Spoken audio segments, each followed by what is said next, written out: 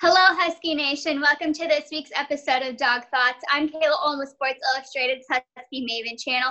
And with me is always Mike Martin. And we always like to talk about Husky football. That's him.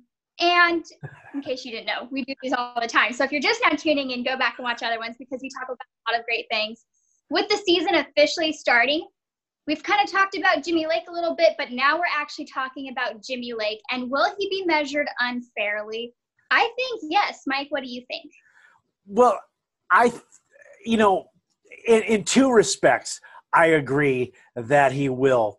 Now, one is if the Huskies go to the conference championship game, Husky fans will say, "Oh, he did this," despite the circumstances. Well, so I think you might be given too much credit. And then if they don't make it there, I think he's going to be given too much blame. And so it's really a no-win situation for Jimmy Lake right now, I think, just because there's so many unknowns as far as where we're going to go with the season.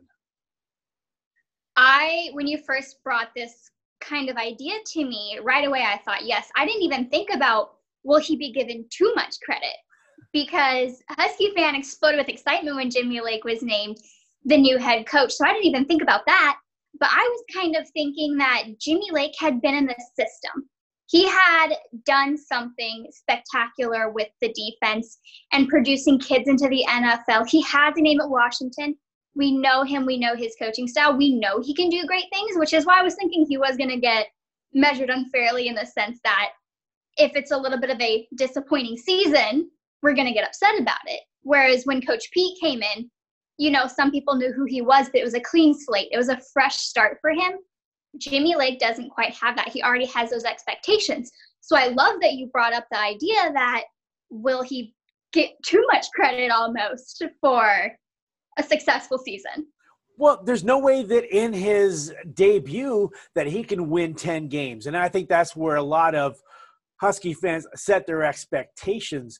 And so historically, when people look back, they will not really, like 40 years from now, when you're my age, people will look and they'll go, is Jimmy Lake, why did he have such a bad season? He may go down as the greatest coach in history, but a lot of people will look at his first season. Oh, he didn't get to 10 wins. So how was he able to magically pull it out?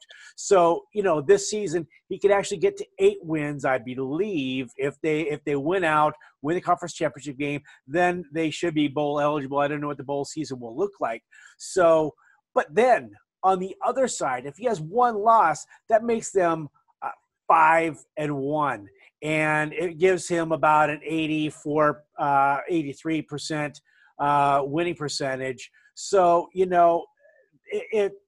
but again, the thing about this season is they always talk about 5 games or 5 plays determining the outcome of your season.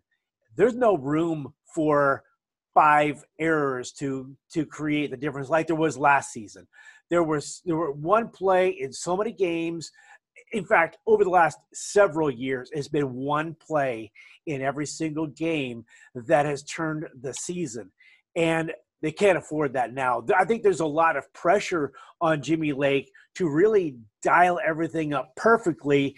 And I hate to say it, but I think there's going to be maybe a little bit more pressure on him to have, everything is going to be magnified because their games are cut in half. Each error will be magnified by 2.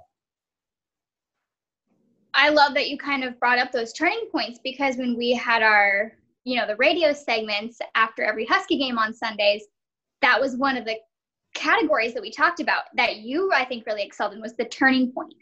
Because you would go back and you would watch that film from the night before and you would pinpoint a turning point for every game.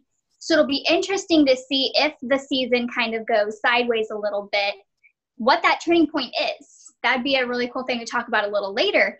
And with Jimmy Lake, I kind of did an article this week on what the season looks like. And it's actually set up really nicely for Jimmy Lake.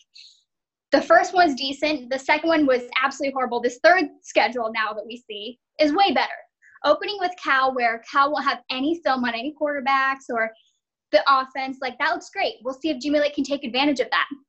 Your first home game with Oregon State, use that to your advantage. Arizona, their head coach just tested positive for COVID yesterday. So he's going to be missing a couple weeks.